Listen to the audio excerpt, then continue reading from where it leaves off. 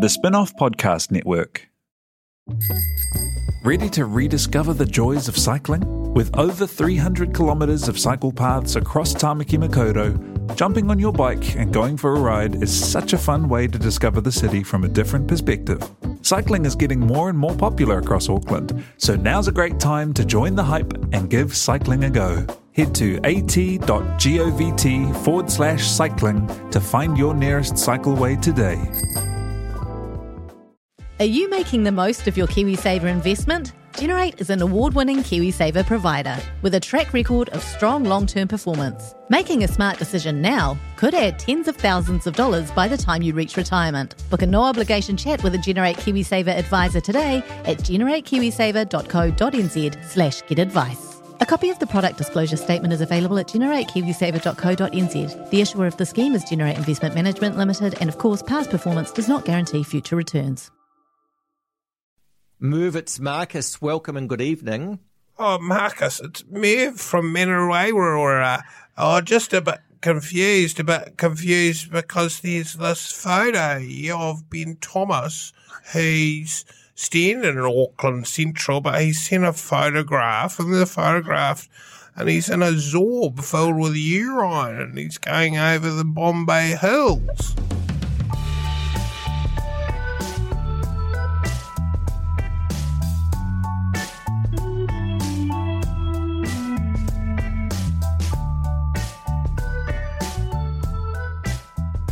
Kia ora tātou, this has gone by lunchtime. My name is Toby Van Hire. To my left is Annabelle Lee Mather. Morena. Morena, kia ora, Merv. It's 10 a.m. on Wednesday, and also Ben Thomas. Morning, everybody. I've been up since 5:30. Oh, well done. I did TVNZ. Did you? Yeah, I was late. I had to massage the bags under my eyes. I had to do a lymphatic treatment on my face to be TV ready. What were you talking about? Auckland Central. Oh, great. Well, we should talk about that too. And we will, because they now at last have a new candidate. Among other topics, we'll talk about the Labour launch of the campaign. We'll talk about how National responds. We'll talk about Shane Jones and New Zealand First. We'll talk about buses and other things yet to come. Thank you to Flick Electric. Thank you to Spin-off members. Please subscribe to this podcast. Please like this podcast. Please sort of hire an airplane and do a banner behind the plane with the podcast. Go to iTunes and review Caucus and Tick Tick and give them 1 star. Don't do that. We're collegiate. It's okay to do that. That's okay. They can do that. Make your voice heard. This is an election year. Did you see Caucus have copied us? This year they've brought on a Māori and a PR person. Well, you and Annabelle melded into one. Into Scott Campbell. Beautiful sort. Yeah. Yes, we love all of our fellow political podcasters. Very exciting news is that policy launches tomorrow on the spin-off that will enable you to compare all the different policy categories and the candidates and the seats. Exciting new edition. Is actually going to be amazing. I'm very excited about it. The Labour Party launched their campaign on Saturday at the Town Hall as a kind of repeat of the 2017 edition. Slightly less giddy, I thought. Did you keep an eye on it, Ben? Yeah, I thought it was a bit downbeat. But downbeat? Yeah, I mean, obviously the shadow of COVID and a global plague hanging over proceedings. But you're right, not the sort of rapturous kind of entrance as 2017, when we were riding the peak of Jacinda Mania. I mean, it's Jerry Mania these days, and we'll look forward to that at the National Party launch on the following weekend. But it was, I mean, you say it wasn't rapturous. It kind of was, actually. I mean, I thought it was a bit more slick. It was almost as though last time around they couldn't quite believe it. It had that kind of the enthusiasm of the new act that's emerging, and you can't believe that you're getting to see them the first time they play in the Brixton Academy or whatever. Well, I think you're right. Now everyone definitely believes now. Yeah. It was an audience of true believers, but it seemed a bit more like a standard sermon than, kind of speaking in tongues and channeling the social democratic gods. There was a lot of audio-visual stuff going on. There was a kind of Courtney Sena Meredith performance poem, which kind of ended in this sort of incantation of "Let's keep moving, let's keep moving." There was Tammy Nielsen. Clark Gayford was actually very funny. To give him credit, he was funny, but I wanted some more weird Jacinda facts. Right. I saw you tweet that. We're about 3 years on from the infamous midnight almond milk story. Fact. Clark did mention that Jacinda is never allowed to see anything he writes before he delivers it. And I think Jacinda said that. Oh, sorry, she said that, yes. And yet that was clear from 2017 when the spouses or the partners were asked to contribute something to the Herald on Sunday about a week before the election.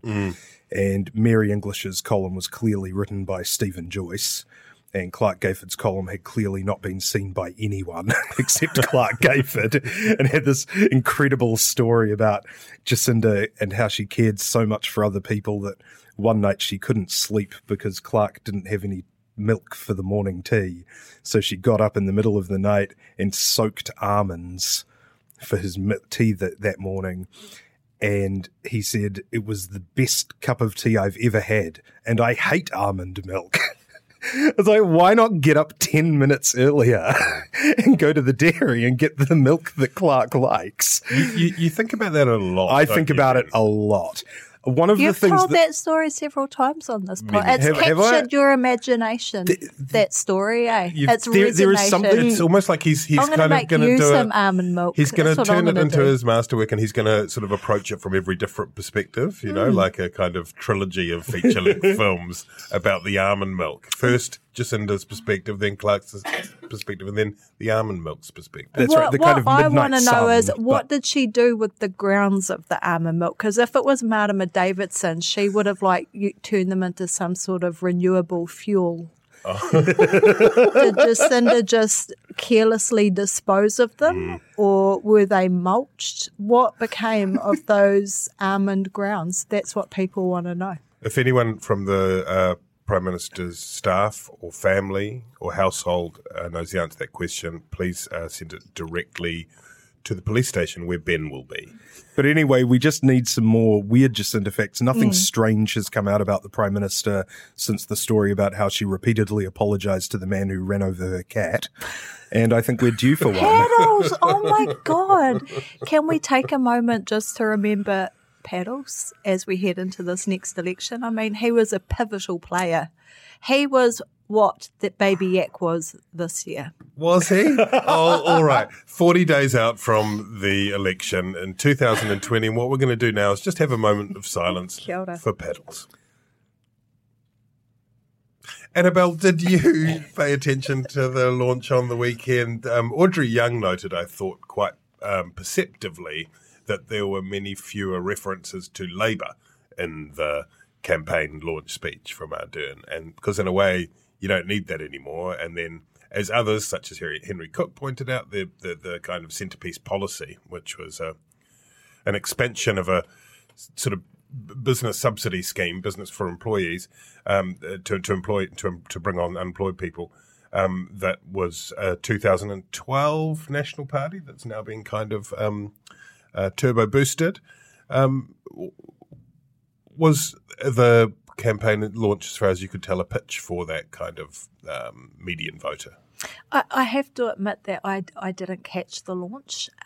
I work weekends. Oh. However, we did have Minister Megan Woods on the program and Willie Jackson, who shared a ride to the launch. So I feel like I had like a connection to it, even though I couldn't observe it firsthand myself. And both of them had interesting interviews. If I could just promote my show for a minute.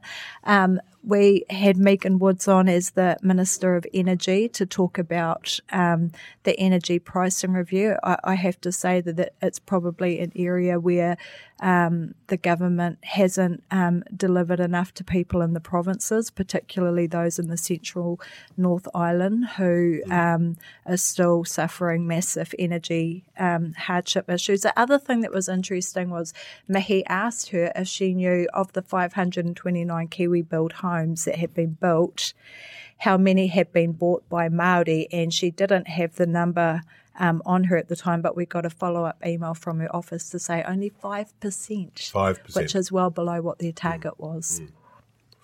Well, that's a good answer to, but not, that's your sort of almost political level answer.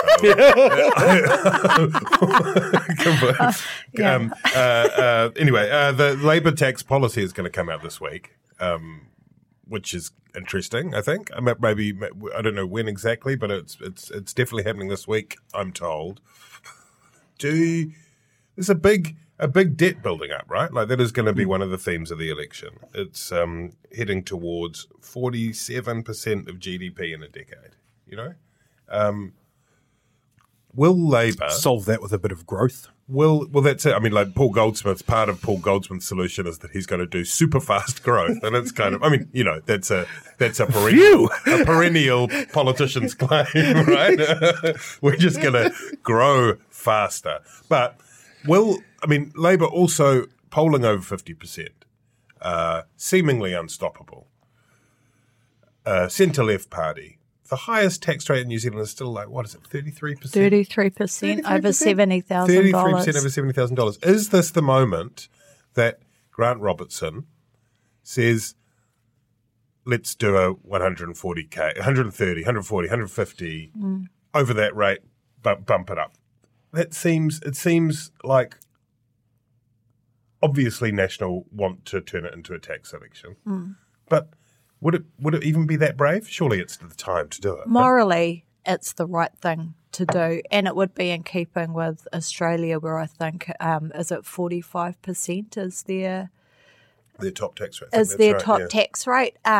But will they actually do it? Probably not. They won't want to alienate the voters that sit in that tax bracket, even though it's really what they should do. And let's be honest, I think after capital gains tax, we've seen that Labour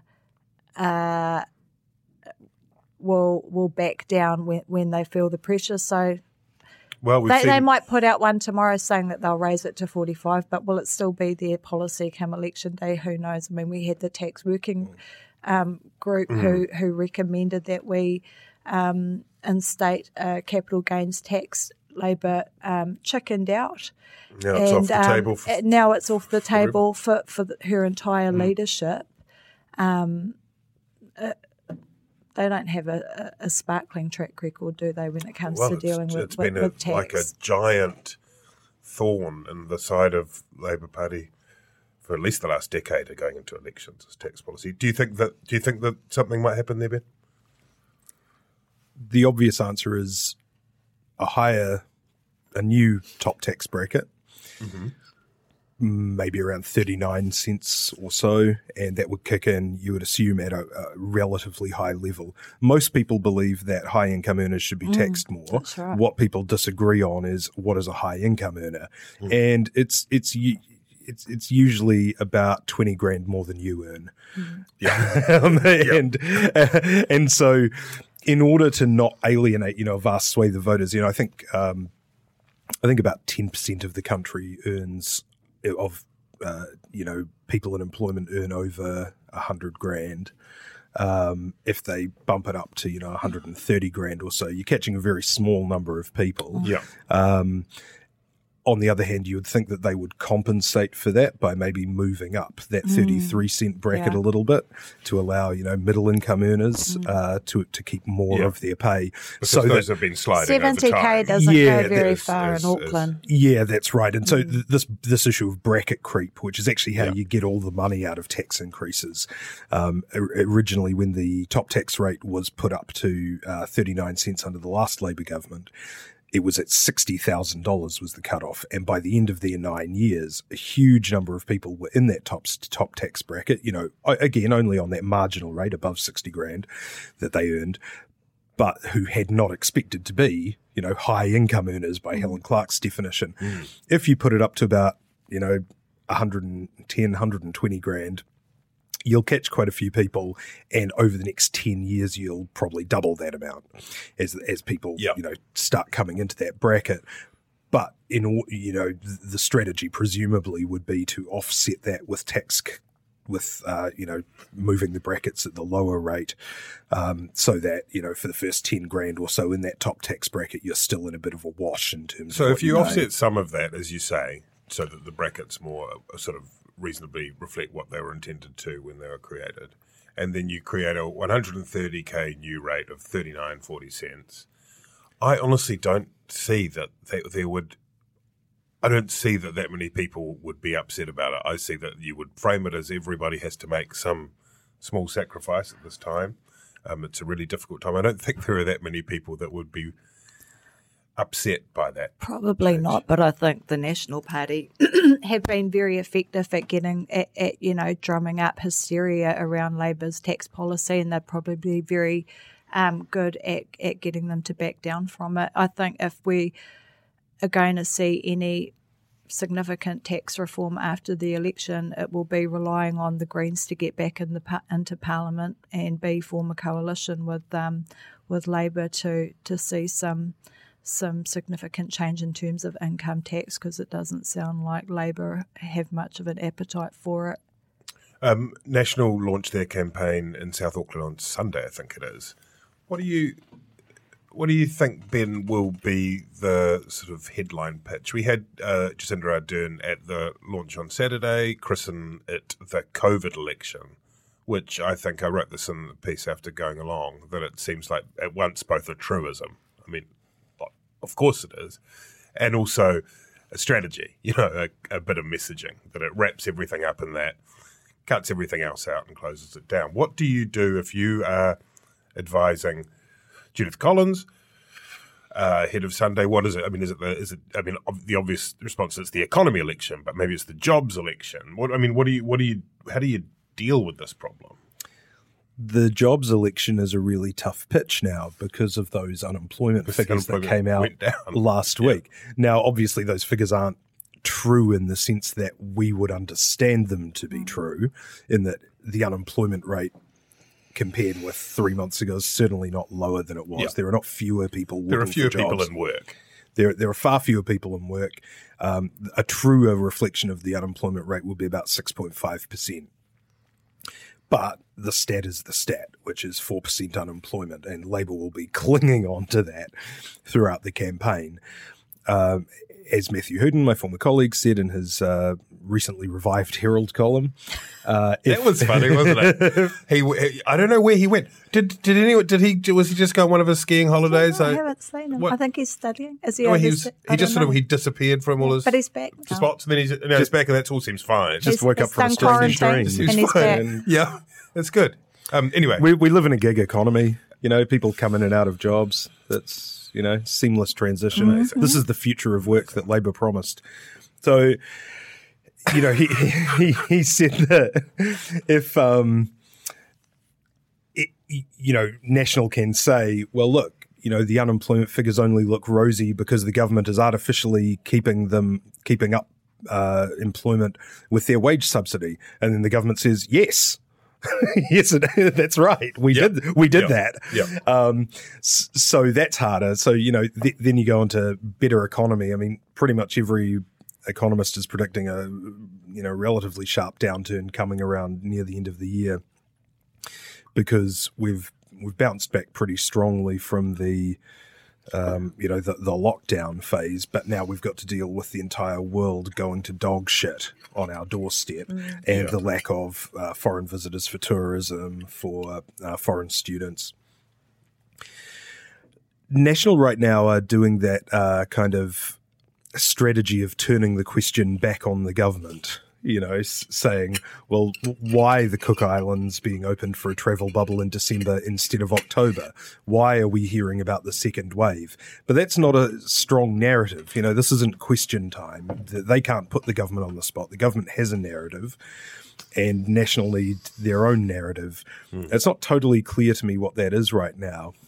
I would have thought that they would be leaning into the government preparing people for a second wave, that they would have been saying, look, the government has done a good job treading water, but they know that we can't keep this virus out forever. They know that their border is inadequate. They know that the economy isn't going into a tailspin, and they're just preparing us for the worst. I think that's what they think they're doing. Like, I feel, the Jerry Brownlee stuff is quite intriguing, isn't it? And he's basically going, what aren't they telling us? What are they hiding? I mean, he's almost going full Merv on it with his level of, I mean, it is something to listen to, his right? His interview on Morning Report was absolutely bizarre. And frankly, I think any reasonable-minded New Zealander who listened to that interview would be fearful of what would happen if Jerry was in charge of the border, because the whole, what do we need masks for anyway? It doesn't why would we even need masks? It's called preparing for the worst-case scenario. Yeah,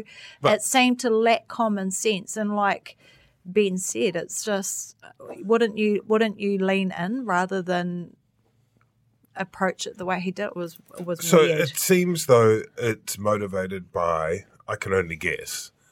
We chatted about this after the pod last week. What happens if there is an outbreak during the election campaign when the government is sort of semi-suspended? It's normal machinery. And you think that would be terrible for the incumbents. You think actually probably wouldn't at the moment. So I can only guess. that the thinking behind what are they keeping from us? What are they telling us? Why are they telling us masks? But also we're getting better, blah, blah, blah, is to try and plant a flag, lay the groundwork in such case that might happen, so that they can then point back to that and say, you see, I don't think that's... I think too it's just trying to drum up fear, which is a powerful emotion when people vote. But I don't think it's going to be successful, because I think people are more scared of getting coronavirus than they are about paranoia about what we're not being told by the government. It's hard, right? But you listen to Michael Baker. I think I've heard him use this analogy. Various people have, but it's that whole, we're 5 minutes into an 80-minute rugby game, and yes, the shape has been established and things are looking good, but there's a long way to go. This is far from victory, blah, blah, blah. It sort of feels like a statesperson-like series of addresses on that front might be a bit more impactful. I would have thought so. And if you're trying to undermine the government's COVID response, you just embrace the preparation for level 2 coming back. You say the government knows it can't keep this out. The government knows that it's either going to tank our economy or let people in with our inadequate borders, because they still haven't got contact tracing right. They still haven't got the border secure. I'm not saying any of these things are necessarily true, but there are enough questions that you could run that line as an opposition. So the lack of clarity around their messaging is what's really confused me. I actually couldn't follow Jerry's interview on RNZ. I didn't understand what he was trying to say. Well, to mention too that it's also all message with what Judith Collins said when she took over the leadership, and Muller, that they weren't going to be doing oppositional politics for opposition sake. So yeah, I think that goes out the window in an election campaign. True. In Parliament, you've got this collegiality, you're working together to create better laws, you're holding the government to account, but you're also supporting the good things. Right now, it's just a grab for power between largely the two major parties. So I don't think that they can be held responsible for any or blamed for making an opposition. There's also unquestionably in Jerry Brownlee a fire burning about Radio New Zealand. I mean, he just viscerally loathes it with every inch of his being. And the Mervmania that I mentioned earlier, it's relentlessly grouchy. That's the style. Jerry Brownlee did an amazing job with the reconstruction of Christchurch. The voices that are loudest tend to criticise him. But when you actually look at the numbers, there are 180,000 houses that were either destroyed or seriously, seriously damaged. they put in place a managed repair program that I think there are 7,000 homes which still have outstanding issues. Now, in absolute numbers, of course, that's a lot of people whose lives are affected, who have got issues and who are unhappy with the situation. As a percentage, it's less than 5% of a massive, massive reconstruction program. Somebody was telling me that the brands, the building associations, say that for new builds on houses, there's about an 80% callback rate in terms of dissatisfaction with the work done. Here, there's about a 5% on the reconstruction of an entire city. Jerry led that process. He was living in Christchurch during that process, dealing with all of the critics, dealing with the Christchurch press who, looked out onto the ruined city and were very critical and negative during that whole time. And I think that period did kill a bit of Jerry Brownlee's joie de vivre, if you will. The bow tie. Remember that when there's that great photo of him not doing karaoke because it would have been many decades before karaoke was invented, but black and white photo of the young Jerry Brownlee singing. He's a good singer. Baritone?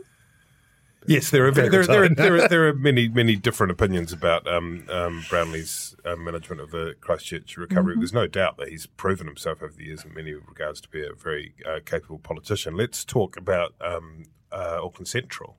And at last we have a full roster of candidates with the selection last night,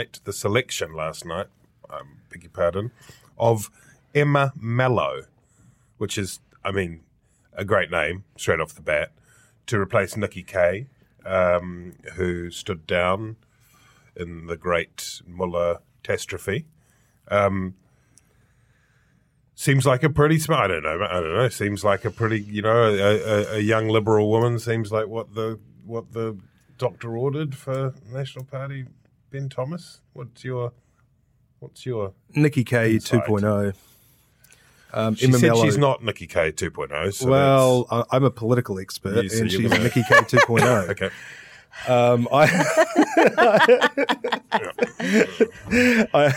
I met. Nikki can't surf lifesave though, and Emma can. And No, I think don't- Nikki bet she can. can. Nikki can do triathlons. But does she though? But does she? Does she?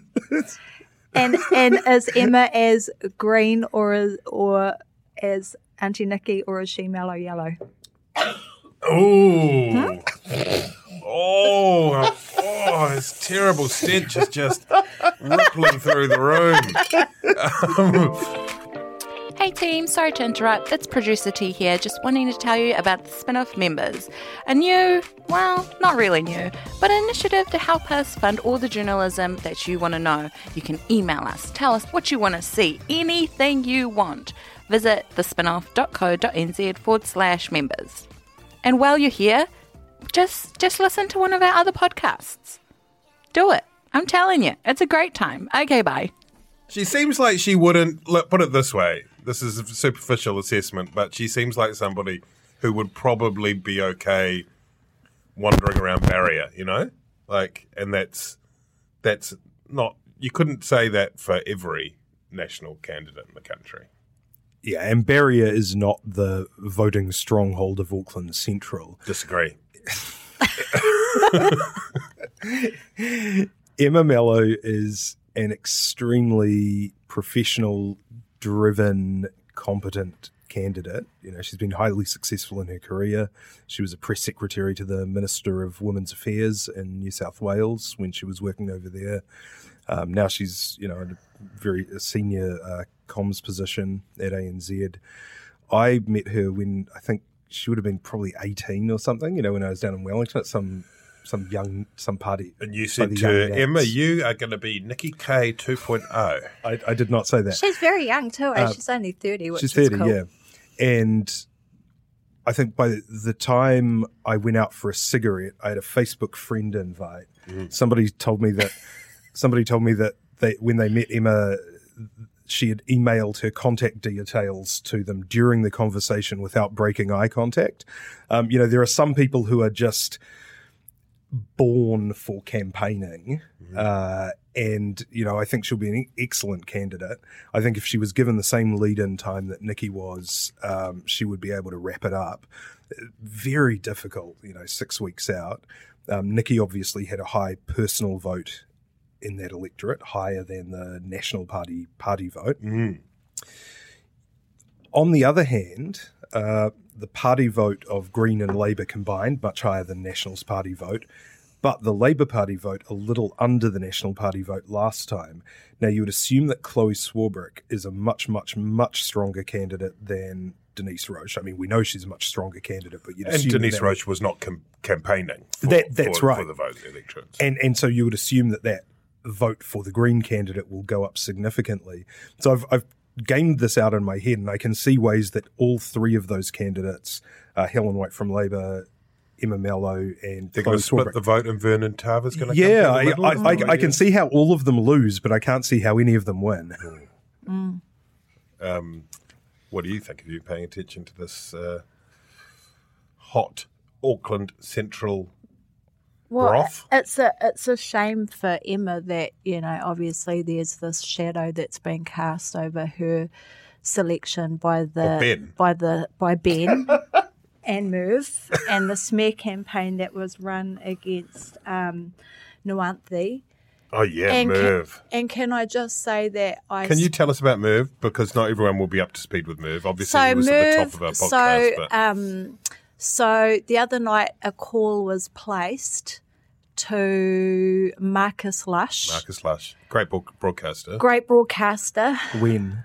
In the midnight hours. It was late last Monday night.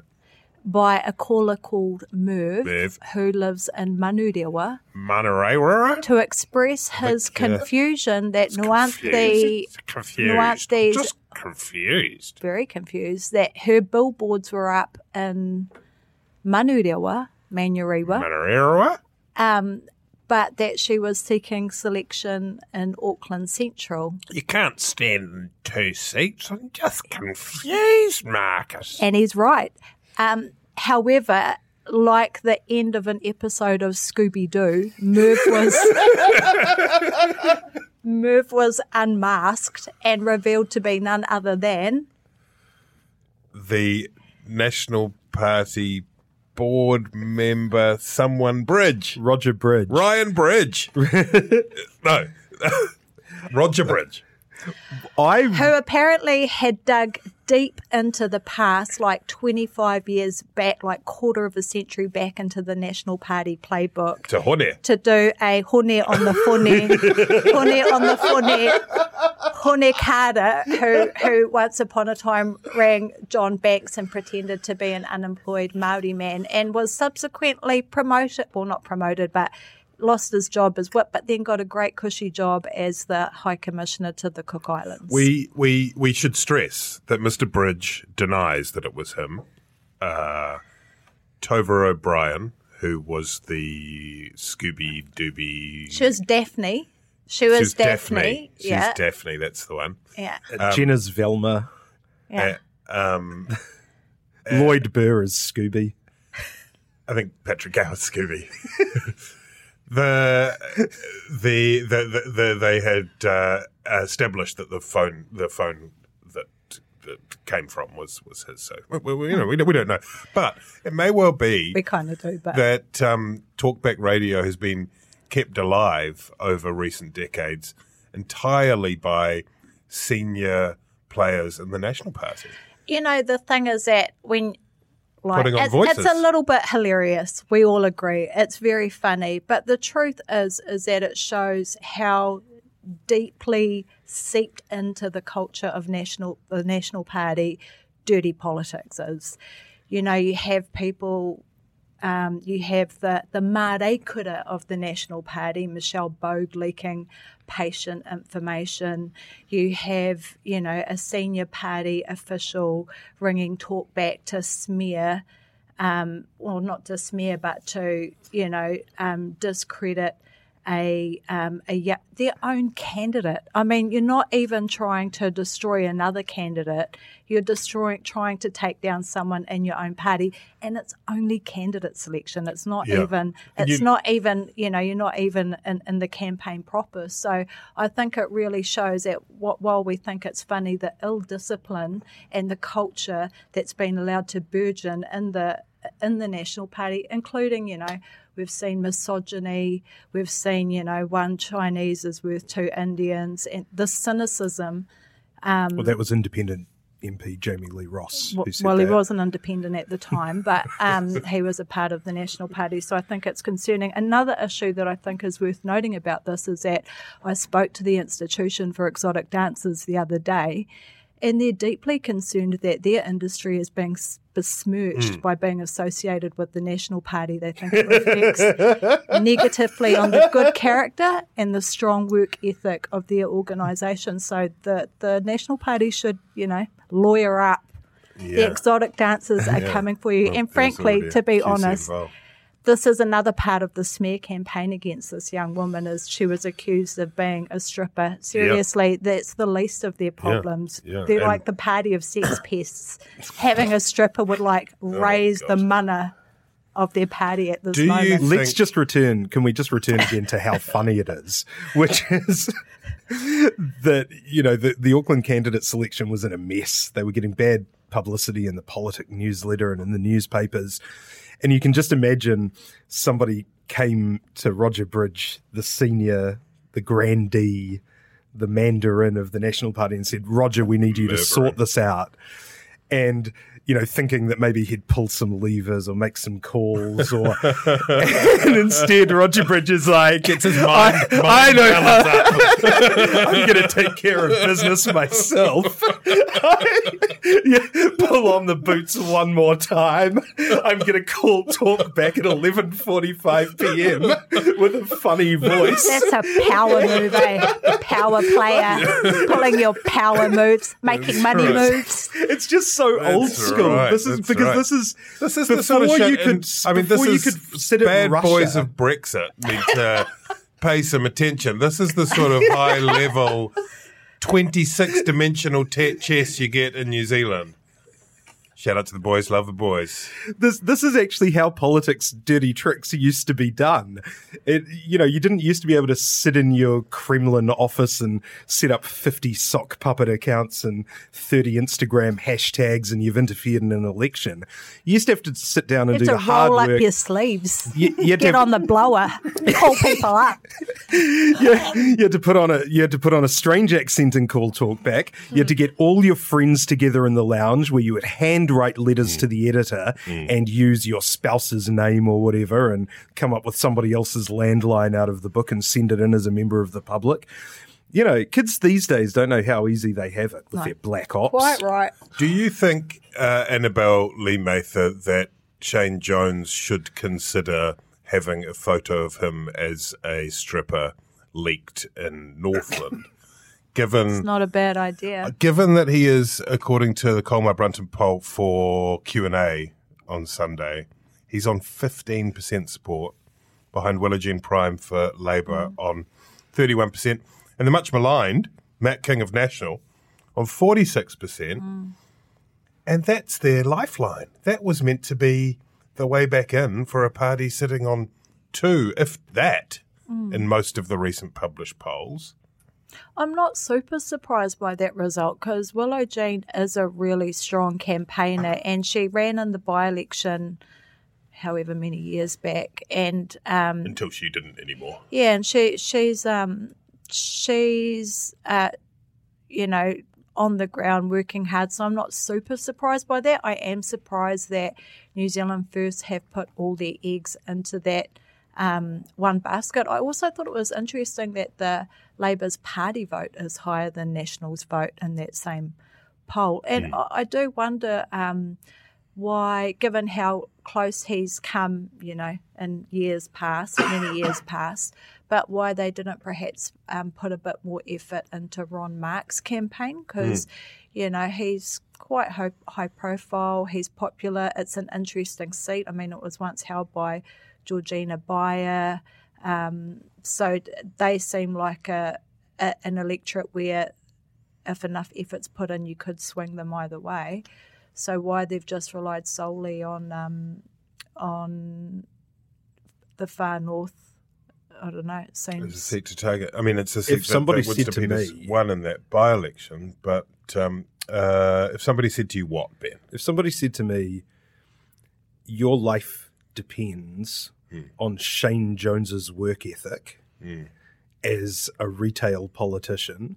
Your future success depends on Shane Jones getting out and door knocking and holding street corner meetings and rattling signs at 6 a.m. by motorists. I would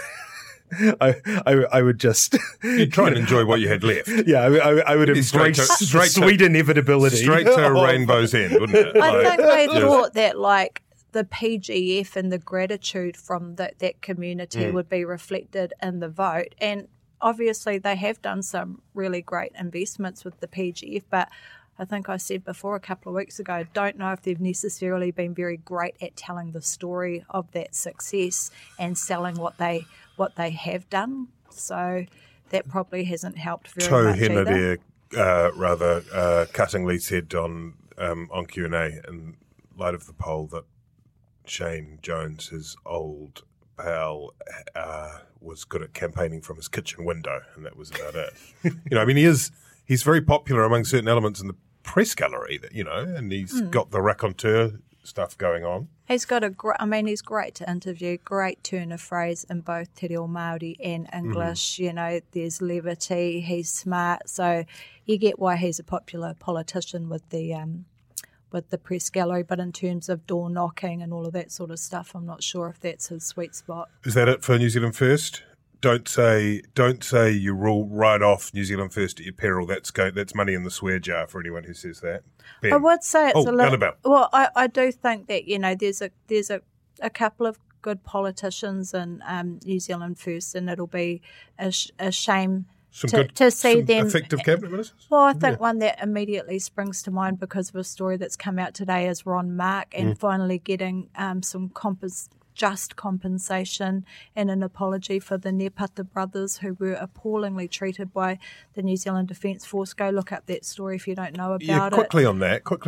That's a story that you have been covering as a producer for some years, all the way back to 2013, Māori TV. Yeah, 2013.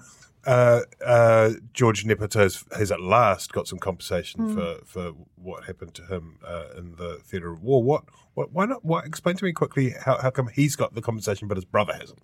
I'm not 100% sure. One brother was dropped on his head during an exercise and became a tetraplegic. 5 years later, the other brother had an accident in the Army's old Scorpion tanks and received burns to 40% of his body.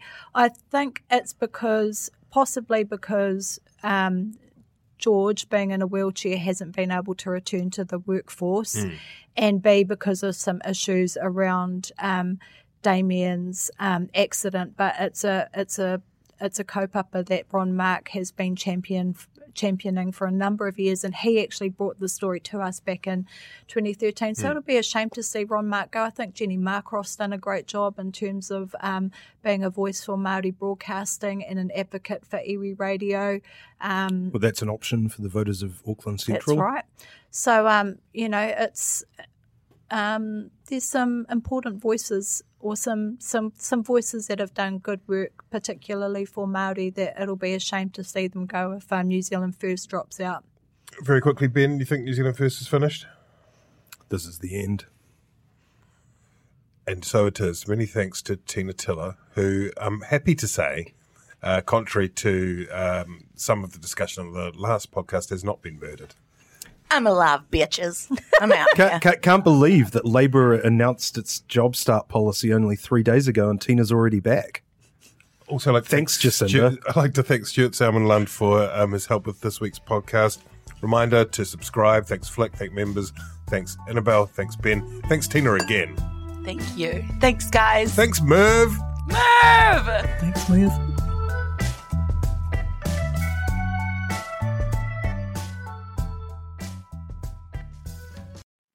Kia ora e te iwi, Te Aihe Butler here, podcast manager at The Spinoff.